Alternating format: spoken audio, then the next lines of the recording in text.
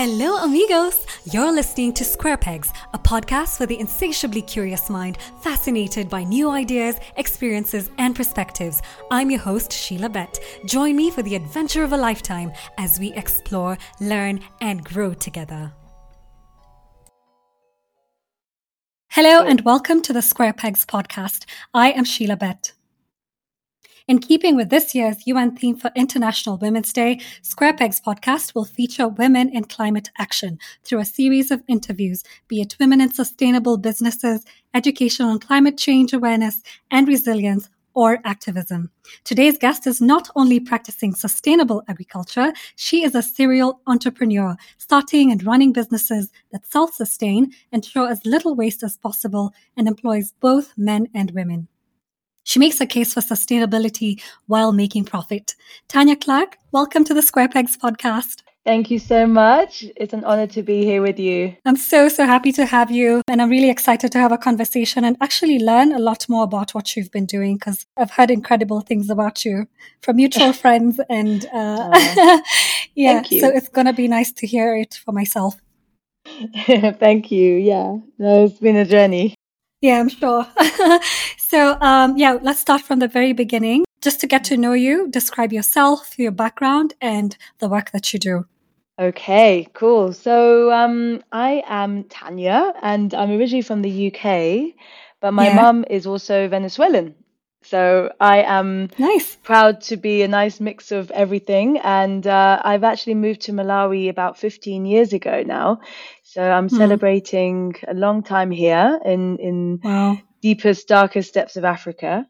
And yeah, I've been here doing a bit of charity development work and also developing my companies in the forestry, essential oil and sustainable charcoal space, and also in the cannabis space. So I've dabbled in a few different things, and also obviously thrown myself into others. So it's been a busy 15 years. Wow, yeah, it sounds quite impressive. How did you end up in Malawi? How did you end up, deciding to base yourself and your work there? Yeah, well, Malawi, the warm heart of Africa, is, such a beautiful place. When I first came here after finishing university in Edinburgh, Scotland, in 2006, I came out here just to help my cousin's charity called the Great Football Giveaway. And we sort of traveled around the northern region of Malawi, giving away footballs and netballs to kids and to orphanages and schools. And yeah, I mean, being 24 or 23 at the time, I was just so kind of, enamored with so the young. people, with the natural beauty. Yeah, no, I was little, I was wee. And then, then I completely fell in love with Malawi and decided I wanted to build a school. I didn't actually have any international development experience, but I didn't really at that time know what I wanted to do with my life. And I just knew that I had to follow like my passion and, the things that really kind of called out to me. And I just needed to build a school. And so I set up my project called the Build Malawi Project. And my school, Chisala Primary School, is still surviving. It's still ongoing. Even though the government's running it, we supply, resources and help with teachers. It's got 740 kids, I think, at the moment. It's intense. I mean, it's not ideal, but it is a government rural school, and these are the challenges that Malawi faces in its education sector. So. Yeah, so that brought me out. That kept me very busy. It was a really intensive process for me. A lot of like personal growth and also self-awareness, being taught a lot as well by these communities. It was an incredible but very hard experience. I can imagine, especially seeing as you were starting from scratch. You didn't have any experience before that. Yeah, it must have been a big learning curve for you. Yeah, no, exactly. And we had to kind of find ways to do to sort of set it up in an administrative and bureaucratic way. And but we built it in 2 phases. We built it over 18 months. And we launched the school in 2008. And my UK charity Expand, is now mainly, supporting the school. And we've since built other schools and nurseries. So it's important work for me to do my charity stuff. Wow. That's really, really impressive already. You haven't even started to talk about your other companies. I noticed you talked about one on cannabis, and I'm very curious about that. I'll have questions later. So this is basically the first of a series of interviews that I'll be doing on women in climate action. And I just wanted to know what sustainability means to you. Well, sustainability, there's no Chichewa word for sustainability. Chichewa is the national language of Malawi. And maybe there is now, but it's generally quite a long sentence. And I think the fact that there is like one very succinct word in English, sustainability, that, kind of means all the things that it means, is important. And this word has become, so topical and so important over recent years that for me, I find it really exciting that people, especially the younger generation, are waking up and actually, saying, yes, this is an important topic. This is an important action that we have to take. And sustainability for me means leaving something for my kids, leaving something for the future, and feeding and nurturing that. And I really think that sort of we women as well, especially when we become mothers, we do become more nurturing. And I'm really hoping that women have more of an opportunity to lead in sustainability, and change for the future. I do think that we can bring a wealth of, knowledge and experience and like intuition to it. So sustainability for me is my happy word. I love it. So how do you incorporate sustainability into your businesses? So sustainability for me is not about like the CEO or the senior management. It's also about developing a team who, if everybody does their little bit, we can basically achieve the whole, we can achieve the vision. And actually a CEO's responsibility largely is to drive that vision, to create that vision together with the team, to do team building, to bring in the right people and, try and foster that kind of pride and opportunities within the workforce. And I think you get that kind of thing in business at different stages. Obviously you have a startup stage where it's just super important that everybody is trained and understands the vision. Then you've got when you're kind of established in your sort of just running now day-to-day operations, where you've then got to really make sure that you sustain that energy. And when things start to dip or people become complacent, you have to like remember and know how to bring them up again, and it's a constant kind of flow. You're working with people, you're working with emotions, and it's really important, I think, for leadership and sustainability to keep the team alive, to keep the team motivated by what you're doing. And that's been something, the reason I bring that up right now is that, for my cannabis company, that's really been what I've been doing over the last 3 months in particular, because we are kind of starting up, we're starting now to go into commercial production and really trying to bring the team of all different levels. Some of my workers can't even speak English, but they're very capable technically, and trying to bring everybody into this kind of vision of being top quality Malawian company. We can do this and we can create a product that the international community wants. So yeah, I try and ensure that no one person or 2 or 3 people have absolute, control or power. And I try and build that team spirit that hopefully will lead on to the sustainability of the company well beyond the times maybe that I'm even running it. Oh, I really love that answer. It's so perfect because it covers the long-term kind of thinking. Because I found a lot of times we have conversations where there are visionaries and they have their ideas and they end up doing so many wonderful things. As human beings, we have a limited amount of time on Earth. And a lot of times you find these visionaries, when they get old or they die, the vision dies with them. And so what you're doing is ensuring that regardless of whether you are, even doing these businesses, whether you continue to participate in them or go a different direction, that you've given people enough tools to sustain it beyond like needing you to be part of it. Absolutely. And I mean, through training people and developing the concepts and developing the operating procedures, the company also becomes stronger. Even if people decide to leave you and go on elsewhere, I've always had the philosophy where I really wish people well, always write letters of recommendation where they're, where they're applicable, and just, not be too kind of obsessed with keeping people around, you know, like, I mean, if Because someone can, sometimes they grow and they want to fly out of the nest, right? yeah, but it's really important that I think you, as a business person or a business owner, that you really accept that, you know, it's almost like children flying Yeah. the nest, and just, you know, accept the fact that they've also helped your, you know, your company grow to a point, and as long Hmm. as you are prudent enough to put your systems in place so that their successor can easily pick up, then, you Hmm. know, then that's obviously you've done a good job, you know. But you can't allow kind of someone to be running, or a manager to be running a department, and then as soon as they leave, everything, you know, falls to falls apart. I feel like that's even a whole other topic, because I've heard of this concept of a founder's syndrome, where, you know, when you start something, you have such strong ownership of it that you don't want Yeah. to train someone else to take over or succeed you over time. So I feel like that would be another interesting conversation to have, which maybe I'll have you over again on the podcast at some point in the future. No worries. I was looking through your website, the Kawandama Hills Plantation one, and it Yeah. mentioned that you have 35% female staff in all levels of the workforce, and that you were targeting getting to 50% in the next couple of years. What does it mean for you to include women in your workforce?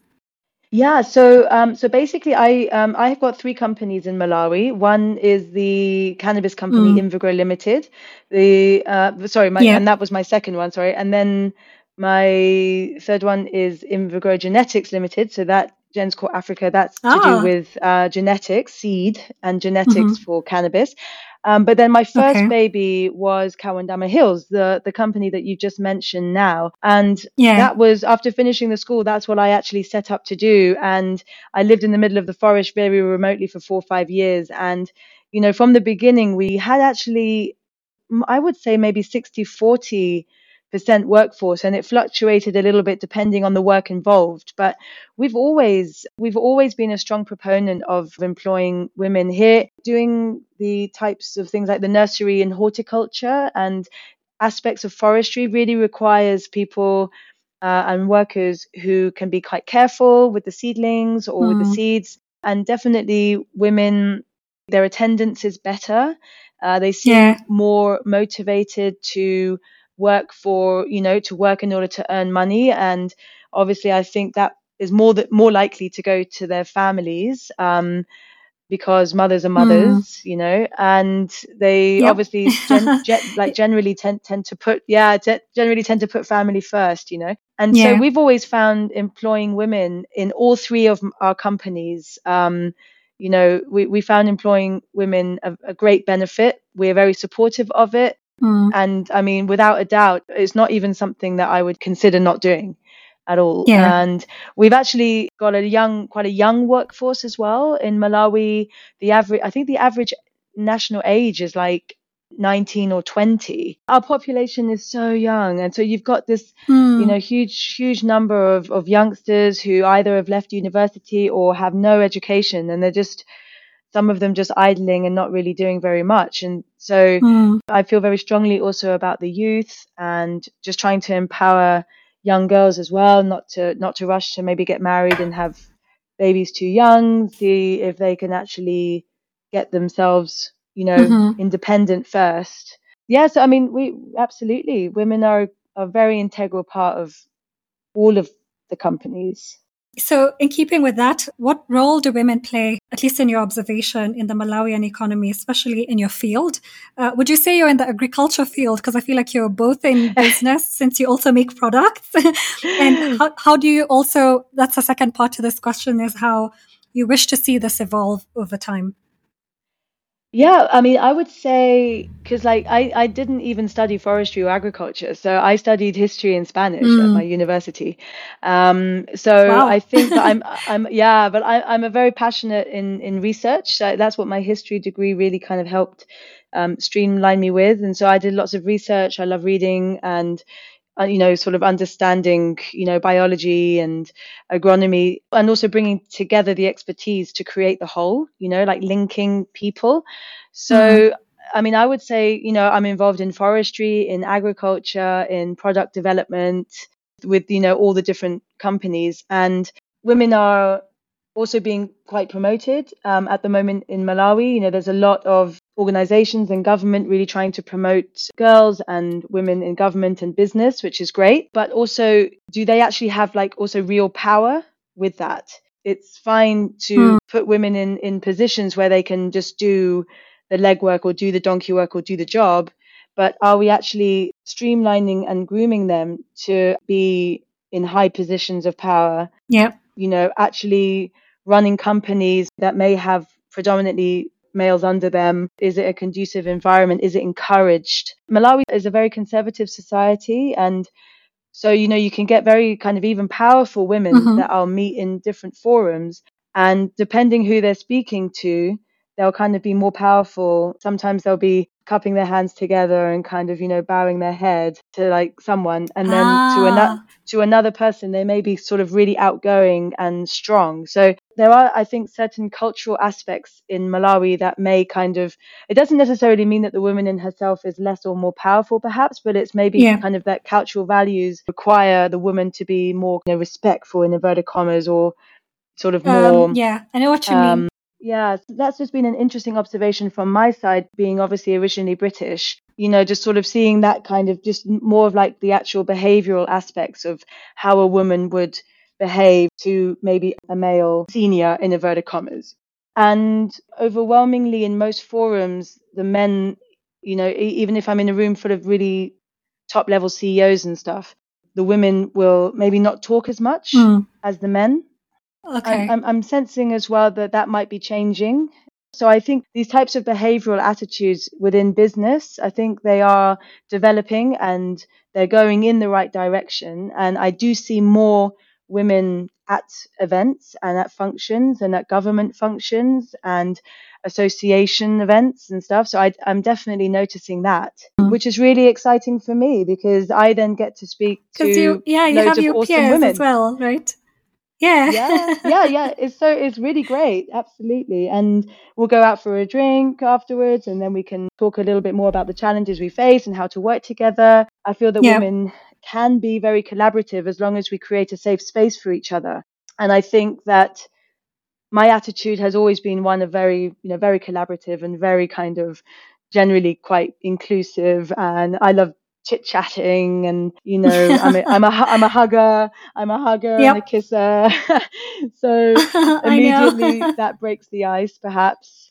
I guess, you are seeing a change and it's slowly getting better. How much do you want it to change? Like, what do you envision an ideal Malawi economy with female representation or gender equality? What do you envision that looking like? I would love to see more involvement by women, especially in upper management. I would love to see more women entrepreneurs, even though there are actually plenty. And many of them might not be highly, highly educated, but they have a knack for business and they're making really, really good money.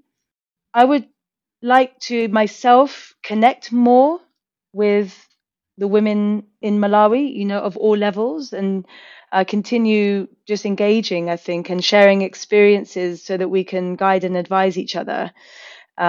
Obviously, there's the cultural aspects here. I've been here for 15 years now, so I observe a lot and I've experienced a lot. But, I am obviously not Malawian, and so I love talking with my Malawian friends, and especially my Malawian girlfriends, about, what are the challenges that they face. And I ask them advice as well about how to handle maybe certain situations with maybe a very patriarchal male. Which is very common on the continent. Yeah, definitely.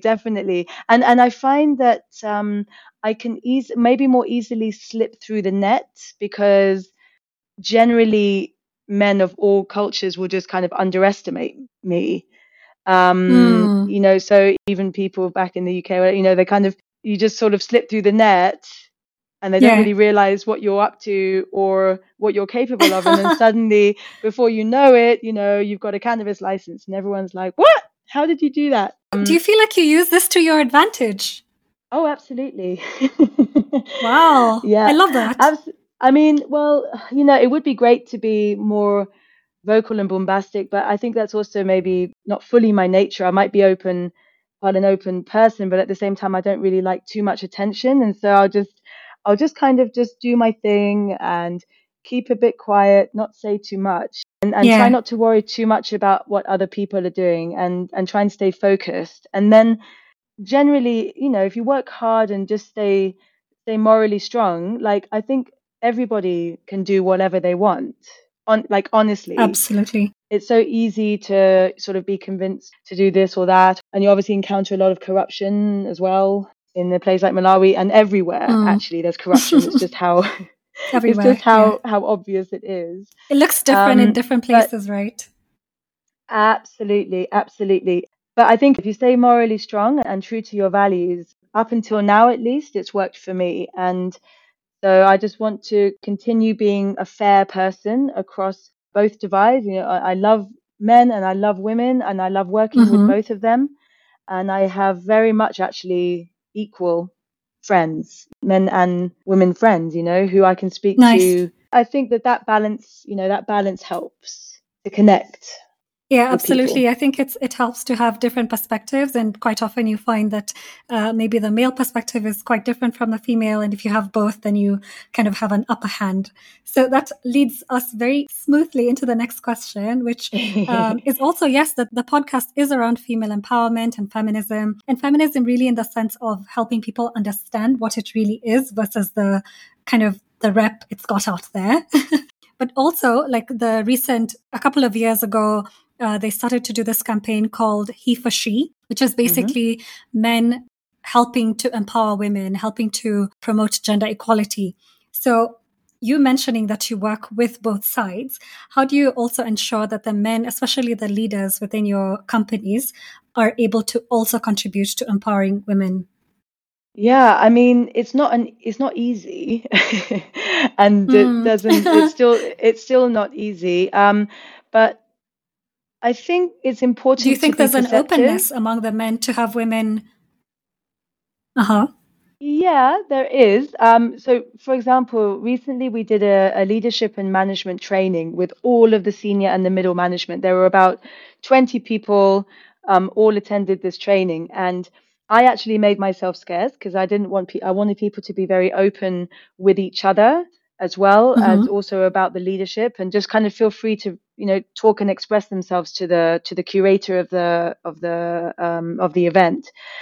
And I mean, some really deep things came out, I mean, and it was amazing when I took pictures of everybody in the room. There were older men and younger men and older women and younger women. And it was such an eclectic mix of people. Mm-hmm. And they were all, essentially, pouring their hearts out a little bit to each other of the things that they find important, the values they have. And I mean, I think trainings like that, to bring people together in a company or even in real life. I mean, team building stuff, leadership trainings. I'm a big fan of those. I've done many in my life, and a lot of also I've done a lot of like my own spiritual development, which is not always easy. Mm-hmm. It's always about recognizing where your limitations are, Your and where you flaws. really your flaws, and where do you need to work on, and what sometimes what you're never going to be, whether you try it or not. Hmm. And also accepting that and saying, okay, fine, so maybe I'm not this, but I'm, these are my strengths, how can I build on that? And it was amazing to see that in my workplace. By the end of the training, it was a 2-day training, quite intensive for them, playing Hmm. games and all kinds of things. I felt that the team had really connected, and they were from all walks of life. So yeah, I think that it's important just to be a humanist, just to be pro-human. And how can Hmm. we promote all of these humans who want to, who want to build and grow themselves? And it's not easy to manage some of the energies within a company, especially there might be kind of, sexual advances or sexual assault or harassment, Ah. and yeah, all these types of nasty things. But as long as they're picked up quickly, and obviously the most important thing for me is that my female staff or male staff, that they can actually, I've created an environment that they can be open and report something like that, rather Mm-hmm. than keeping it bottled up and not feeling safe. So that's my philosophy around how to grow my business in that kind of loving and nurturing way. And I've got some Yeah. women who are high up in the chain and some men who are high up in the chain. And it's not always roses. but as long as at the end of the experience, you can still look at each other as humans and say, okay, I'm sorry that I overreacted, or I shouted at you, or, you know, you did a good job. My apologies for being cranky. you know. But then again, I mean, isn't that normal in any work environment? Like, there'll be disagreements or conflicts, and it's just about how you sort them and how you end up learning and growing from those experiences. Conflict resolution, absolutely. It's a major topic in almost everything, even our family lives.